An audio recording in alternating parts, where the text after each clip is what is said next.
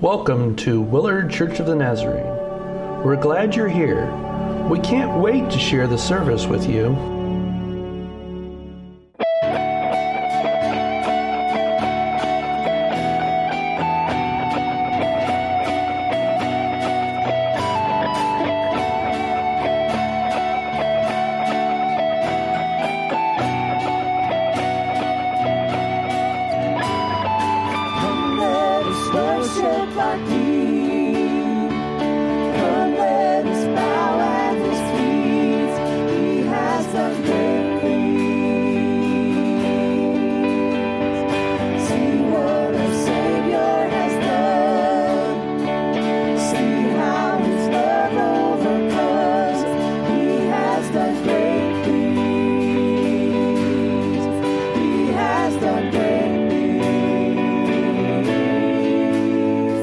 Oh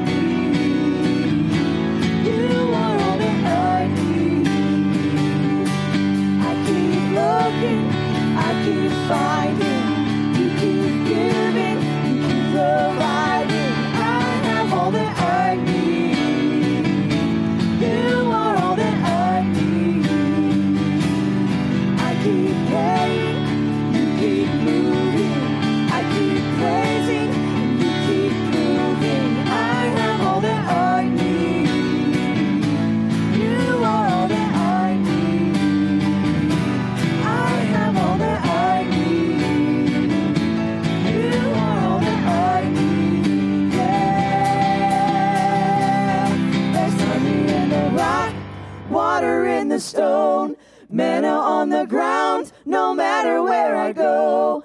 I don't need to worry now that I know everything I need you got.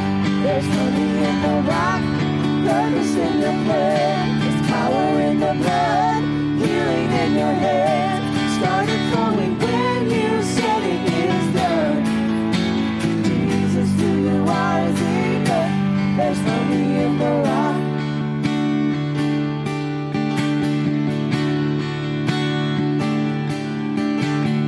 Oh, how sweet it is to trust in you, Jesus. Oh, how sweet it is to trust in you, Jesus. Oh, how sweet it is to trust in you, Jesus.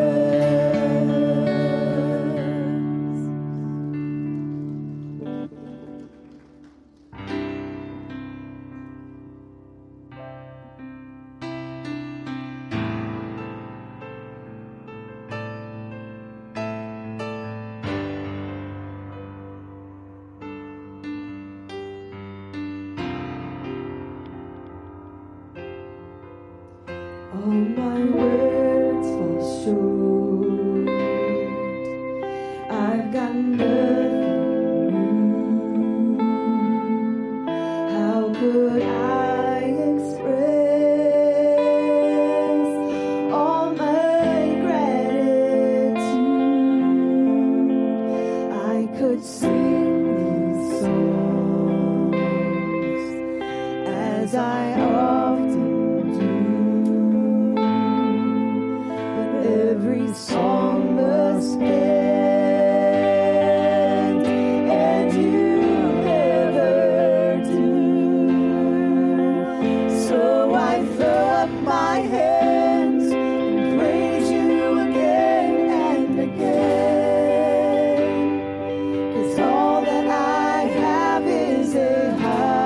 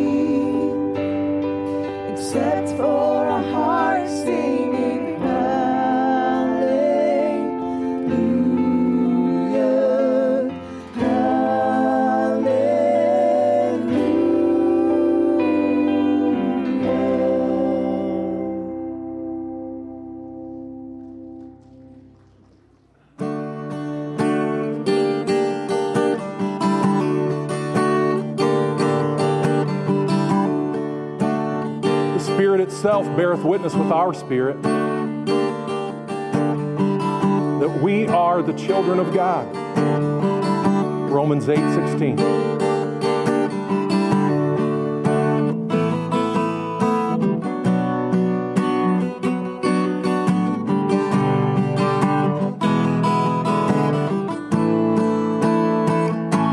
Your life laid down, crucified, your arms stretched out and open wide to rescue me so I could be a child of God. From nail-pierced hands to thorn-pierced brow, your blood flows down to me somehow. It cleanses me so I could be a child of God. Praise to the Lamb that was slain. Praise to the Father who gave His Son away.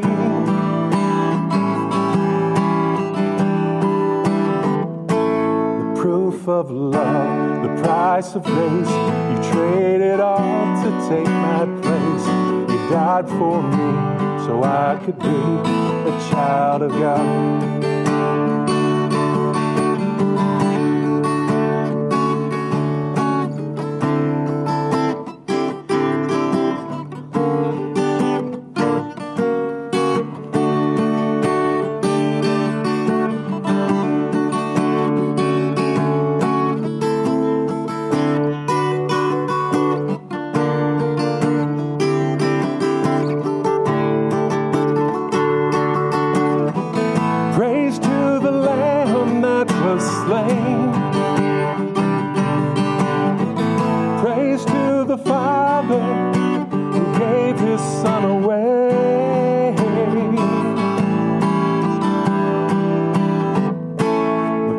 Of love, the price of grace. You traded all to take my place. You died for me so I could be a child of God. The proof of love, the price of grace. You traded all to take my place. You died for me so I could be a child of God. You died for me so I could be a child of God. You died for me so I could be a child of God. Praise you, God. Most of you are aware that my mom passed away recently, and I just wanted to take a moment and thank all of the people from the local body of Christ here at this church that reached out to us. I want to thank you for the outpouring of love that we saw. Many of the ladies in the church brought food and ministered to us, and we received cards, and it was so great to see so many of you were able to make it to my mom's funeral. I just want to thank you for that. And today I want to talk a little bit about the family of God, and you're my family, and you're Nancy's family, and I can't tell you how much you mean to us, and in so many ways how hard it was going to be for us to leave. I know we'll still see you, but just to not be able to worship with you every Sunday, it was a very hard transition for us, and I just want to tell you how much I love you. I could take this directory and I could literally go through every name in this directory and say something about every person in this church, how they blessed me. But I'm just going to mention a couple people, mostly men in the church, that ministered to me. Some of you might remember there was a year where I wasn't working in education full time, and there were people, men in this church, that reached out to me and helped me. Dean Taylor was like a father to me. John Provsheet, both of those men helped me to find jobs. Dean was calling me up and giving me tips on jobs, and John gave me tools that year that I wouldn't have really been able to do everything that I did without his help. And Lee gave me work at his house that year. Jim and Jan, I did work at their house, and there were so many people that just reached out to us and helped us that year. And I'll tell you, those were the best men's ministry meetings that I'd ever been to. that year when those men reached out to me and helped me. And so many others. Jim Gillum, when we were snowed in, came out on his time and helped us to get dug out. Pastor Doc, I want to thank him, and Pastor Brad and Pastor James for giving me the opportunity to preach here and encouraging me and mentoring me. And I just want to say this about Pastor James. We are so fortunate to have him here. And I told him that you're my pastor, and I constantly tried to reiterate to him the importance and the important role that he's played in my work as a pastor and how much he's meant to me. And we're fortunate because what he's doing here, he's equipping the saints, all of you, to go out and minister. And that's what a church body should be doing. And Pastor James has been doing that. And I'm very grateful for everything that he's done to help me and all the blessings and the ways that he's blessed me and my family. And I'm completely grateful to him for that. And I want to thank him publicly for that. And again, I want to thank all of you for your prayers. I can't tell you how many people have said to me at different times, I'm praying for you, and I'm upholding you and uplifting you in prayer. And I'm grateful to God for you. And I thank God for each of you that do that on a regular basis. Thank God for the body of Christ. And thank God for the family of God. Today, I'm going to be reading from the book of Romans chapter 8. And I'm going to be reading verses 1 through 17. Then I'll be reading from Ephesians chapter 3. And then I'll be reading a couple verses from Psalm 68, verses 5 and 6. But let's begin our reading today from the book of Romans chapter 8, beginning with verse 1. There is therefore now no condemnation to those who are in Christ Jesus, who do not walk according to the flesh, but according to the Spirit. For the law of the Spirit of life in Christ Jesus has made me free from the law of sin and death. For what the law could not do, in that it was weak through the flesh, God did by sending his own Son in the likeness of sinful flesh on account of sin. He condemned sin in the flesh, that the righteous requirement of the law might be fulfilled in us who do not walk according to the flesh, but according to the Spirit. For those who live according to the flesh set their minds on the things of the flesh, but those who live according to the Spirit, the things of the Spirit. For to be carnally minded is death, but to be spiritually minded is life and peace. Because the carnal mind is enmity against God, for it is not subject to the law of God, nor indeed can be. So then, those who are in the flesh cannot please God. But you are not in the flesh, but in the Spirit, if indeed the Spirit of God dwells in you. Now, if anyone does not have the Spirit of Christ, he is not his. And if Christ is in you, the body is dead because of sin, but the Spirit is life because of righteousness. But if the Spirit of him who raised Jesus from the dead dwells in you, he who raised Christ from the dead will also give life to your mortal bodies through his Spirit who dwells in you. Therefore, brethren, we are debtors not to the flesh, to live according to the flesh. For if you live according to the flesh, you will die. But if by the Spirit you put to death the deeds of the body, you will live.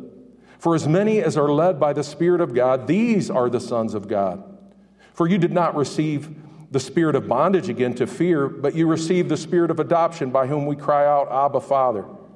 The Spirit himself bears witness with our spirit that we are the children of God, and if children, then heirs, heirs of God, and joint heirs with Christ, if indeed we suffer with him, that we may also be glorified together. Let's move forward to Ephesians chapter 3, beginning with verse 1.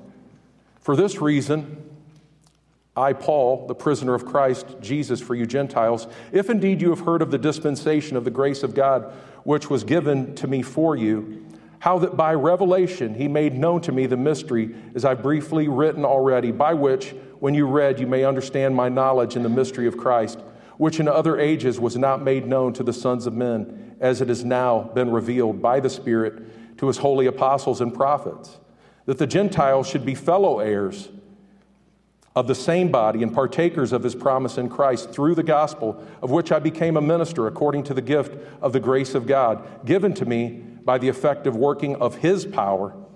To me, who am less than the least of all the saints, this grace was given, that I should preach among the Gentiles the unsearchable riches of Christ, and to make all see what is the fellowship of the mystery, which from the beginning of the ages has been hidden in God, who created all things through Jesus Christ, to the intent that now the manifold wisdom of God might be made known by the church to the principalities and powers in the heavenly places, according to the eternal purpose which he accomplished in Christ Jesus our Lord, in whom we have boldness and access with confidence through faith in him.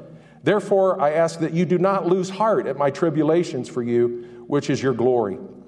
For this reason, I bow my knees to the Father of our Lord Jesus Christ, from whom the whole family in heaven and earth is named, that he would grant you, according to the riches of his glory, to be strengthened with might through his Spirit in the inner man, that Christ may dwell in your hearts through faith, that you, being rooted and grounded in love, may be able to comprehend with all the saints what is the width, the length, and the depth, and the height, to know the love of Christ which passes knowledge, that you may be filled with all the fullness of God. Now to him who is able to do exceedingly abundantly above all that we ask or think, according to the power that works in us, to him be glory in the church by Christ Jesus to all generations forever and ever. Amen. Psalm 68, 5 and 6 says, a father of the fatherless, a defender of widows is God in his holy habitation. God sets the solitary in families. He brings out those who are bound into prosperity, but the rebellious dwell in a dry land. Praise God, the Christian, you and I, that have believed and trusted Jesus Christ unto salvation, we have been placed into a family, specifically God's family. Even if your earthly family, your parents failed you, if you are a child of God and you believe Jesus Christ unto salvation to receive that gift of eternal life, you have become a member of God's family. Because of Jesus' sacrifice and his love for the lost in this world, the Christian can be a part of the Father's eternal family. Ephesians 3, 14 and 15 says, for this reason, I bow my knees to the Father of our Lord Jesus Christ, for whom the whole family in heaven and earth is named. One of the very, very painful aspects of our experience in this world involves watching our earthly families dissolve and fade away as our loved ones begin to die and pass away. But remember this, child of God. When we experience loss, our Heavenly Father, God's Word says, takes us up. Psalm 27:10 says, when my father and my mother forsake me, then the Lord will take care of me. And remember, even when Jesus' friends left him and he was abandoned and alone, Jesus said, as is recorded in John 16:32, indeed, the hour is coming, yes, has now come, that you will be scattered, each to his own, and will leave me alone. And then Jesus went on to say, and yet I am not alone, because the Father is with me. One of the wonderful aspects of being a member of God's family rests in the eternal nature of our permanent heavenly family. Hebrews 5, 8, 9 explains to us this gift of life in the eternal family was made possible by God the Son, Jesus Christ. The verses say, though he was a son, yet he learned obedience by the things which he suffered. And having been perfected, he became the author of eternal salvation to all who obey him. When a person receives Jesus' gift of salvation, what do? They obey by believing and repenting of their sins. When a person is saved, believing and placing their trust in Jesus Christ and his work on the cross, they obey the gospel and yield every area of their lives to God. 2 Thessalonians explains how a Christian has obeyed the gospel. 2 Thessalonians 1:8 says, talking about Jesus, in flaming fire, taking vengeance on those who do not know God and on those who do not obey the gospel of our Lord Jesus Christ. You see, when a Christian believes and receives salvation, the Christian obeys the gospel to become a part of God's eternal family. 1 Peter 1, 22 and 23 also explains how a Christian obeys the gospel to receive salvation.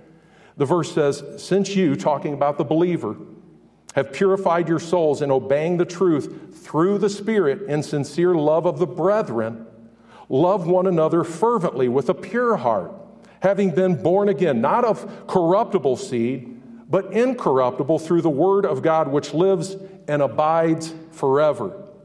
Now, the incorruptible seed is the seed of eternality in and through the person of Jesus Christ as a person obeys the gospel or good news. Salvation, friends, will last forever. Now, did you notice that as I shared Hebrews 5, 8, and 9 and 1 Peter 1, 22 and 23, that Jesus is identified as God the Son, and the believer is named as being a part of the brethren or brotherhood. The family of God is eternal, but a beautiful thing about the family of God is that we don't have to wait to experience that kind of love in eternity. We are blessed to experience it right now in this world. When we believe in Jesus Christ, we become a member of God's family, which manifests itself in the form of the body of Christ and the church. And one of the identifying characteristics of the church is their love for God and their love for each other, which is what I've tried to express to you at the beginning of my sermon this morning. Just as an earthly parent or an earthly father wants their children to love each other, so too does God the Father want his children to demonstrate love for their brothers and sisters in the church. Jesus said, as is recorded in John 13, 34 and 35, "A new commandment I give to you, that you love one another, as I have loved you, that you also love one another. By this all will know that you are my disciples, if you have love for one another." Jesus said that he wanted his children to love one another as he loved us. And how did Jesus love us? Well, he loves us sacrificially, and his Holy Spirit enables the Christian to do so. When I travel and I meet strangers that are Christians in different places, I feel the love of Christ, even though they're strangers. Maybe I've never met them before. When I visit a church comprised of people that really love God, I feel their Christ-like love for me as if I were a part of their family, because I am, and they are my brothers and sisters in Christ. When Paul wrote to the church in Thessalonica, he reminded them that they were to love like a family. 1 Thessalonians 4:9 says, "But concerning brotherly love, you have no need that I should write you, for you yourselves are taught by God to love one another, and indeed you do so toward all the brethren who are in Macedonia." Friend, as you believe in Jesus Christ, obeying the gospel in faith, what happens? You become a son or a daughter of God. Because of their relationship to the Son, the believer becomes a child of God. Ephesians 5:1 explains how, as Christians become children of God, they need to follow the example of God the Son. The verse says, "Therefore be imitators of God as dear children, and walk in love as Christ also loved us, and given himself for us, an offering and a sacrifice to God for a sweet-smelling aroma." Remember, Jesus is the only begotten Son. Jesus is God the Son. He is eternal. Jesus is a person of the eternal Godhead, created everything. All of creation is his handiwork. How do we know this? Well, Colossians 1:15 through 18 says, "He," talking about Jesus, "is the image of the invisible God, the firstborn over all creation. For by him all things were created that are in heaven and that are on the earth, visible and invisible, whether thrones or dominions or principalities or powers. All things were created through him and for him, and he is before all things, and in him all things consist.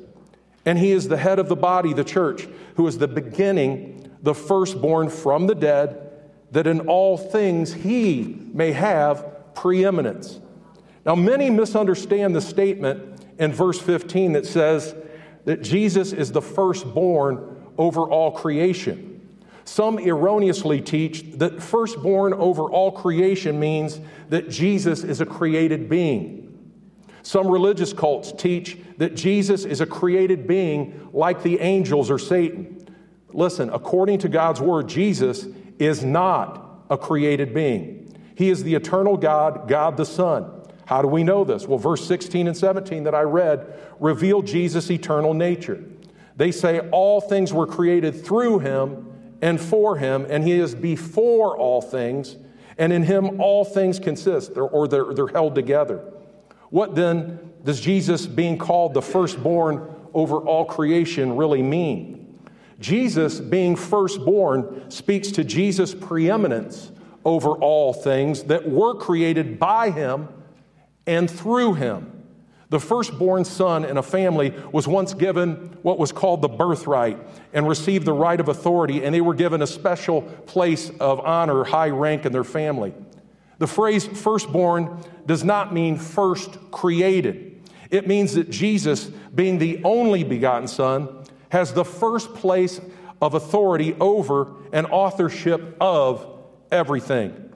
Remember this, it will be Jesus that both the believer and the unbeliever will stand before as all are judged. The Christian before the judgment or bema seat, and the unsaved before the great white throne judgment.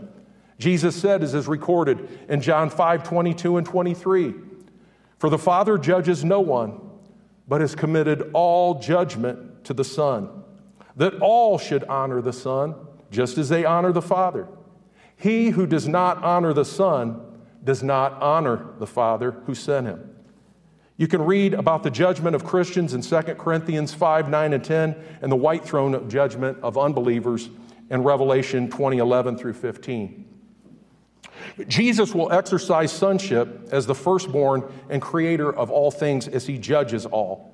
Now the good news is that as God the Father dispatches God the Son to judge every person, every believer that has become a child of God and a member of his eternal family will enjoy fellowship, a kind of wonderful permanent family reunion for all eternity. Romans 8:14 through 16 explains how a person can receive the gift of eternal salvation. Jesus is God the Son, the only begotten Son. Well, if Jesus is the only Son, then how can any person hope to become a child of God, a son or a daughter of God the Father, if Jesus is the unique, only begotten Son, or one and only Son? Well, thank God, we, the Christian, receive family membership through adoption or by marriage into God's family. Romans 8:14 through 16 explains this. The verse says, "For as many as are led by the Spirit of God, these are the sons of God. For you did not receive the spirit of bondage again to fear, but you received the spirit of adoption, by whom we cry out, Abba, Father. The Spirit himself bears witness with our spirit that we are the children of God. And if children, then heirs, heirs of God, and joint heirs with Christ. If indeed we suffer with him, that we may be glorified together." Friend, when you are adopted into the eternal kingdom, as you're transformed, you're no longer merely a servant, and you're set free from bondage. We talked about that in Sunday school. Adria did a beautiful job with her lesson this morning that dealt with some of these same themes. Galatians 4, 6, and 7 says, "And because you're sons, God has sent forth the Spirit of his Son into your hearts, crying out, Abba, Father. Therefore, you're no longer a slave, but a son. And if a son, then an heir of God through our good works? No, through Christ." As children of God led by the Holy Spirit, we're no longer to obey our flesh to remain trapped in bondage to sin. I'm so concerned today when I hear some people counseling others that are supposed to be Christians to just stay in your sin, stay in your sin. Friends, that is of the devil. We are to teach people to repent and to confess their sins and to turn from sins. We yield to the Holy Spirit. Romans 6, 12, and 14 says, "Therefore, do not let sin reign in your mortal body, that you should obey it in its lusts. And do not present your members as instruments of unrighteousness to sin, but present yourselves to God as being alive from the dead, and your members as instruments of righteousness to God. For sin shall not have dominion over you, for you are not under the law, but under grace." Jesus explained the difference between a slave and a family member as is recorded in John 8:34 through 36. He said, "Most assuredly I say to you, whoever commits sin is a slave of sin, and a slave does not abide in the house forever, but a son abides forever. Therefore, if the Son makes you free, you shall be free indeed." Amen. Friends, Jesus is the heir. He has always been the heir. He's the heir to the kingdom and family of God. Remember the parable of the wicked vine dressers found in Matthew 21:23 through 32, Mark 12:1 through 12, and Luke 20, verses 9 through 19. Remember in that parable that Jesus told of the landowner or the planter of a vineyard sending out his servants to the vine dressers that he had leased the property to? Well, instead of respecting and heeding the owner's servants, the wicked vine dressers beat them and killed them. And then in Jesus' parable, the owner sent his son, thinking that the vine dressers would surely listen to him and respect him, but they didn't. In fact, according to Jesus, they plotted and schemed against the son with the intention to murder him. And what did the wicked vine dressers say in Jesus' parable? Mark 12:7 through 11 reveals how confused they were. It says, "But those vine dressers said among themselves, 'This is the heir. Come, let us kill him, and the inheritance will be ours.' So they took him and killed him and cast him out of the vineyard. Therefore, what will the owner of the vineyard do? He will come and destroy the vine dressers and give the vineyard to others. Have you not read the scripture? The stone which the builders rejected has become the chief cornerstone. This was the Lord's doing, and it is marvelous in our eyes." Now, did you notice that in Luke 12:7, the term inheritance is mentioned? Friends, do you know that as adopted children in the family of God, you will receive an incredible inheritance, an inheritance that only comes to the believer in Jesus Christ? Colossians 3:23 and 24 says, "And whatever you do, do it heartily as to the Lord and not to men, knowing that from the Lord you will receive the inheritance. For you serve the Lord Christ. The inheritance that God will give you will not be temporary. It won't waste away. You won't lose it." Hebrews 9:15 says, "And for this reason he is the mediator of the new covenant, that those who are called may receive the promise of the eternal inheritance." 1 Peter 1:3 through 5 says, "Blessed be the God and Father of our Lord Jesus Christ, who according to his abundant mercy has begotten us again to a living hope through the resurrection of Jesus Christ from the dead to an inheritance, incorruptible and undefiled, that does not fade away, reserved in heaven for you who are kept by the power of God through faith for salvation, ready to be revealed in the last time." Friends, our inheritance that we will receive from God in eternity is salvation and eternal life. Now, in the parable of the wicked vine dresser, we know that the owner of the vineyard in the story represents God the Father, and that the owner's son represents Jesus, God the Son. And the wicked vine dressers, the Jewish leaders and the scribes and the chief priests that rejected their Messiah, Jesus Christ. You see, they foolishly thought that they could steal and take by force the inheritance. In their carnality, they foolishly thought that they could take the inheritance because they didn't understand that the inheritance was eternal, not temporal. They didn't understand that the inheritance was a gift only given, ironically, by the one that they sought to kill. Remember, Jesus is the heir, but because he gave up his life and willingly bled and died on the cross for us, praise God, many Jewish people and many of God's chosen people did believe and place their trust in Jesus Christ to receive salvation. Also, because of Jesus' love and his sacrifice and his willingness to suffer for us, Gentiles, non-Jews, were also called to salvation. And here's the beautiful thing. Now all people of every ethnic background, every tribe, and every nation are enabled to become a child of God and to become a part of the family of God.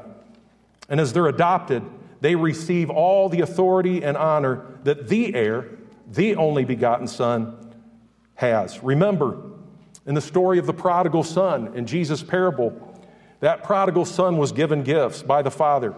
This occurred when he turned back from his profligate sin and his iniquitous living in the far country and returned to his father. The adopted child of God will receive the same inheritance of eternal life that the Son, the heir, possesses. These adopted heirs, you and I, will receive the gifts that the prodigal son received. The prodigal son in the Jesus parable represents you and me. The returning prodigal received, in addition to a celebration, it says the best robe, a ring, and sandals. Now, what do these gifts, the best robe, the ring, and the sandals, represent for each of us? First, they most importantly represent admission into God's eternal family. The prodigal's father could have rejected his son. He could have sent him away, or he could have just required that he served him as a lowly slave.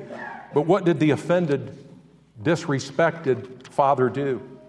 Well, we know in love he ran to meet his son. He hugged him and kissed him. Then he showed everyone that his son, even though he didn't deserve it, would receive full family membership, full sonship.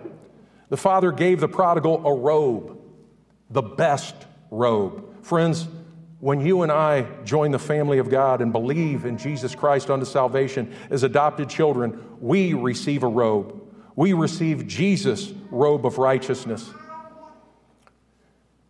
Galatians 3:26 and 27 explains, the verses say, "For you are all sons of God through faith in Christ Jesus. For as many of you as were baptized into Christ have put on Christ." Christ's robe of righteousness is the best robe. When we put on Jesus, this is the wonderful thing. God the Father doesn't see our filthiness and our imperfections any longer.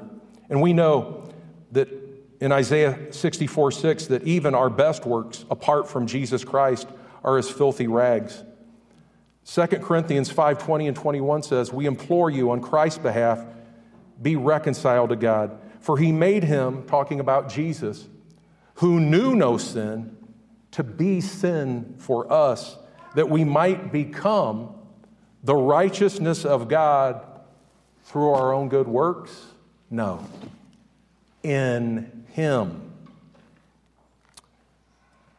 Remember, in Jesus' parable of the wedding feast, found in Matthew 22:1 through 14, the king in Jesus' parable sends out invitations to everyone, but when the would-be guests show up, they do so without and not wearing the proper wedding garment.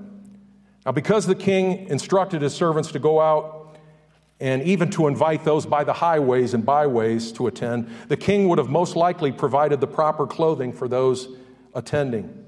So the king rejects those who show up without the required wedding garment. Jesus said, as is recorded in Matthew 22:11 through 14, "But when the king came in to see the guest, he saw a man there who did not have on the wedding garment.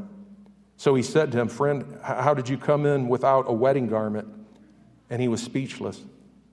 The king said to the servants, 'Bind him hand and foot and take him away and cast him into the outer darkness, for there will be weeping and gnashing of teeth.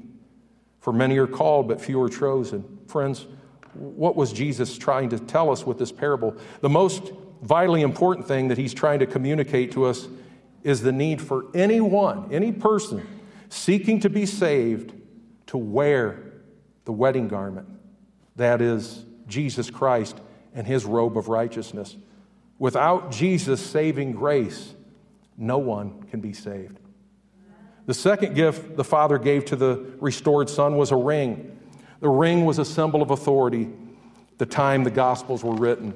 In Rome, people would seal legal documents and letters with melted wax and a signet ring that had a special symbol on it that was unique to their family. If you had that signet ring, it was as if you'd been given power of attorney to carry on business for your father. The ring was a sign of the great authority your father had entrusted to you. Remember, Jesus gave authority to his disciples. Luke 9:1-2 says, then he called his 12 disciples together and gave them power and authority over all demons and to cure diseases. He sent them to preach the kingdom of God and to heal the sick. Titus 2:13-15 says, looking for the blessed hope and glorious appearing of our great God and Savior Jesus Christ, who gave himself for us that he might redeem us from every lawless deed and purify for himself his own special people, zealous for good works.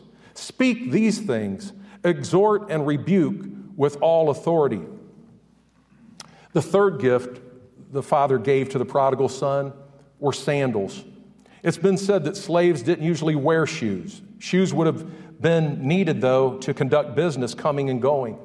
Commentator John MacArthur points out that the sandals show how the prodigal son had been restored to full sonship. He was once again a fully restored member of his father's family. The Christian and child of God is to be equipped with shoes as they go forth to share and present the gospel. As part of the whole armor of God described in Ephesians 6:15, the Christian is charged to have their feet shod with the preparation of the gospel of peace. The confidence that comes from knowing that we are children of God and that we are standing upon God's truth allows the Christian to stand strong with authority in Jesus Christ. So how can we stand strong? How can we stand firm? Through our faith in Jesus Christ and the work that he can do. We stand firm in Jesus, first of all, his work on the cross and everything that God the Son can do and has done for us. Romans 5:1-2 says, therefore, having been justified by faith, we have peace with God through our Lord Jesus Christ, through whom also we have access by faith into his grace, in which we stand and rejoice in hope of the glory of God. Here's something else to think about. Ephesians 3:14-15 tells us that as we become a part of God's family, his eternal family, we are named with Jesus. Although the term Christian was probably originally intended as a put-down or a pejorative term of derision, we know that to be called a Christian is analogous to being called Christ-like. We who are saved should never be ashamed to be called by Christ's name or to be called a Christian. The term Christian is used in God's Word. According to Acts 11:26, when Barnabas and Paul ministered in Antioch, the disciples were referred to as Christians. Don't forget that when Paul witnessed to King Agrippa, Agrippa's use of the term Christian is recorded in Acts 26:28. The verse says, then Agrippa said to Paul, you almost persuade me to become a Christian. 1 Peter 4:16 says, if anyone suffers as a Christian, let him not be ashamed, but let him glorify God in this matter. 1 Peter 4:12-14 says, beloved, do not think it strange concerning the fiery trial which is to try you, as though some strange thing happened to you, but rejoice to the extent that you partake of Christ's sufferings, that when his glory is revealed, you may also be glad with exceeding joy. If you're reproached for the name of Christ, blessed are you, for the Spirit of glory and of God rests upon you. Now, growing up, if you think back in time, I think we could say that most of our parents, even if they struggled greatly with sin, they didn't want their family name to be brought to shame. And most parents don't want their children to be ashamed of their family. Most parents, dads and moms, want their children to uphold their family name and to not bring dishonor or disgrace to the reputation of their public name of their family. Listen, as Christians, being a part of the family of God, we are not to be ashamed to be called by Jesus' name or because of the gospel of Jesus Christ. Romans 10:9-11 says, if you confess with your mouth the Lord Jesus and believe in your heart that God has raised him from the dead, you will be saved. For with the heart one believes unto righteousness, and with the mouth confession is made unto salvation. For the scripture says, whoever believes on him will not be put to shame. Romans 1:16 says, for I am not ashamed of the gospel of Christ, for it is the power of God to salvation for everyone who believes, for the Jew first and also for the Greek. Jesus said, is recorded in Mark 8:38. For whoever is ashamed of me and my words in this adulterous and sinful generation, of him the Son of Man will also be ashamed when he comes in the glory of his Father with holy angels. Psalm 68, 5 and 6 describes God the Father's love for the fatherless. The verses say, a father of the fatherless, a defender of widows is God in his holy habitation. God sets the solitary in families. The beautiful thing about being a Christian and a member of the Heavenly Father's family, think about this, is that you are adopted. You are chosen. Think about it this way. A biological child born into a family is accepted by virtue of their genetic relationship to their father and mother in the birth process. But listen, an adopted child's relationship is unique in that they gain entrance into their family because someone chose them, selected them, and chose to love them and to confirm them and make the adopted person a son or daughter in their family. Ephesians 1, 3 through 6 says, blessed be the God and Father of our Lord Jesus Christ, who has blessed us with every spiritual blessing in the heavenly places in Christ, just as he chose us in him before the foundation of the world, that we should be holy and without blame before him in love, having predestined us to adoption as sons by Jesus Christ to himself, according to the good pleasure of his will, to the praise of the glory of his grace, by which he made us accepted in the beloved. We are adopted when we believe and receive Jesus' gift of salvation. When a person is adopted into a family, they adopt a child or a minor because it's assumed by most people that an adult or a grown person will be able to take care of themselves. Likewise, a person seeking adoption into the family of God must exercise a childlike faith, and in respect to faith, be childlike.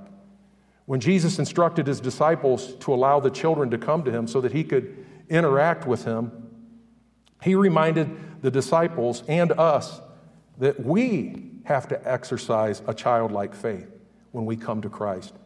Mark 10:15 says, assuredly I say to you, whoever does not receive the kingdom of God as a little child will by no means enter it. And remember, the Christian, upon believing in Jesus Christ, is spiritually born again. The Christian doesn't physically become a small child or a baby again, but spiritually speaking, they're a babe in Christ and a new person and a new creation. Remember, Jesus told Nicodemus, a grown man, that every person, in order to become a part of God's kingdom, had to be born again. Jesus said, as is recorded in John 3:3, most assuredly, I say to you, unless one is born again, he cannot see the kingdom of God. Now, some believe that all people, including those that have never believed in Jesus or received adoption into God's family through faith in Jesus Christ, are God's children. Some people assert that we are all God's children. They speak of a universal brotherhood of man. Listen, it is true. We are all God's creation. It is true that we all share a common humanity, being made in God's image, saved or unsaved. But listen, this is important. A person only becomes a child of God when they place their trust in and believe in Jesus Christ. Some people in a figurative manner say that God is the father of all, or that God is the father of mankind. But friend, remember this. God, the eternal Father, only becomes an individual's heavenly Father when they believe and place their trust in God the Son, Jesus Christ. You can only call God your Father when you know the Son, Jesus Christ. To become a redeemed, blood-bought child of God, a person must know God the Son, and Jesus must know them. Jesus said, as is recorded in John 10:14 and 15, I am the good shepherd, and I know my sheep, and am known by my own. As the Father knows me, even so I know the Father, and I lay down my life for the sheep, Jesus said. When a person knows Jesus as their Savior, they are adopted into the family of God. They are one of His children. And the believer will receive the inheritance as a joint heir with the heir, Jesus Christ. This familial relationship cannot be purchased or earned by works because Jesus Christ already paid for it as he purchased our salvation. This family relationship through Jesus Christ will supersede any other relationships that we will ever know in this world in both duration and significance. How important is our relationship with Jesus Christ? Listen, today some people that purport to be Christians pray to and through Jesus' earthly mother, Mary, who most certainly bore our Savior as a virgin through the miraculous virgin birth. But friends, are we to pray through or to anyone other than Jesus Christ? No. Jesus, God the Son, is our all-sufficient mediator. We are to pray only to God the Father in Jesus' name. We are only to pray in the name of Jesus. 1 Timothy 2, 5 and 6 says, "For there is one God and one mediator between God and men, the man Christ Jesus, who gave himself a ransom for all." We are not to pray to Mary or to Peter or through Paul, to anyone other than God the Father through the one mediator, Jesus Christ, God the Son. In John 16:23, it's recorded that Jesus said to his disciples, "And in that day you will ask me nothing. Most assuredly, I say to you, whatever you ask the Father in my name, he will give you." Now, when Jesus said, "In that day you will ask me nothing," what did that mean? Jesus was talking about the last days that we're living in right now. Remember, after Jesus died, he was resurrected and ascended into heaven. And we and his disciples, when that happened, would no longer be able to make requests of him in person. The Apostle Paul demonstrated us how we are to communicate to God in prayer, as is recorded in Romans 1:8. He wrote under the inspiration of the Holy Spirit, "First, I thank my God through Jesus Christ for you all, that your faith is spoken of throughout the whole world." Ephesians 5:20 says, "Giving thanks always for all things to God the Father in the name of our Lord Jesus Christ, submitting to one another in the fear of God." Colossians 3:17 says, "And whatever you do in word or in deed, do all in the name of the Lord Jesus, giving thanks to God the Father through him." Acts 4:11 and 12 says, "This is the stone which was rejected by you builders, which has become the chief cornerstone. Nor is there salvation in any other, for there's no other name under heaven given among men by which you must be saved." Do you remember in the scriptures when Jesus' mother and family sought to visit with him? You can read an account of this incident in Mark 3:31 through 35 and in Matthew 12:46 through 48. Matthew 12:46 says, "While he was still talking to the multitudes, behold, his mother and brothers stood outside seeking to speak to him. Then one said to him, 'Look, your mother and brothers are standing outside seeking to speak with you.' But he answered and said to one who told him, 'Who is my mother and who are my brothers?' And he stretched out his hand toward his disciples and said, 'Here are my mother and my brothers. For whoever does the will of my Father in heaven is my brother and sister and mother.'" Think about it. In order for Mary, Jesus' mother, and his earthly siblings to receive adoption into the eternal family, they had to believe and place their trust in Jesus, just as you and I did. When we talk about people being biological family members, we often say that they're a blood relative. The adopted Christian does not possess a typical blood relationship with Jesus. We aren't one of his biological brothers or sisters. John 1:12 through 14 says, "But as many as received him, to them he gave the right to become children of God, to those who believe in his name, who were born not of blood, nor of the will of man, but of God. And the Word," talking about Jesus, "became flesh and dwelt among us, and we beheld his glory, the glory as of the only begotten of the Father, full of grace and truth." The child of God only enters God's family through the perfect blood of the Savior, Jesus Christ.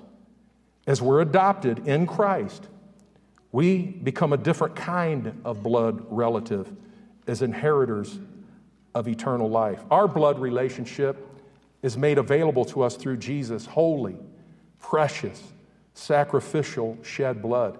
Hebrews 9:22 reminds us that without the shedding of Jesus' blood, there is no remission or payment for our sins.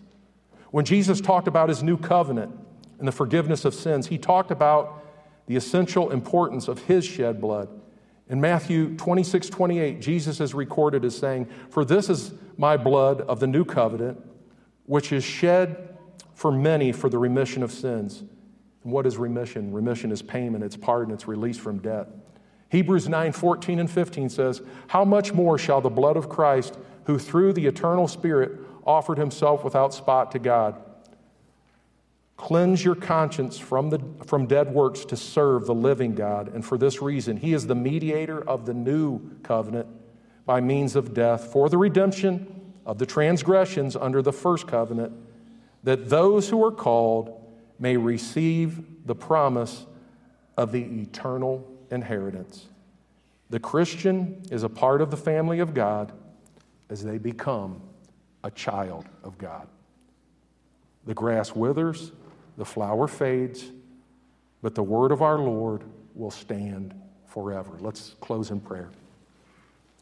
Dear Heavenly Father, we thank you that you sent your Son Jesus to make it possible for us to be reconciled to you as we believe and place our trust in you. And Lord, we thank you that you were able, through your shed blood, to make it possible for us to be delivered from our sins. And Lord, I thank you for that. Lord, I pray today that you would go with each believer and help them to be overcomers in your kingdom, Lord, to be obedient to you. And I pray the same for myself, Lord.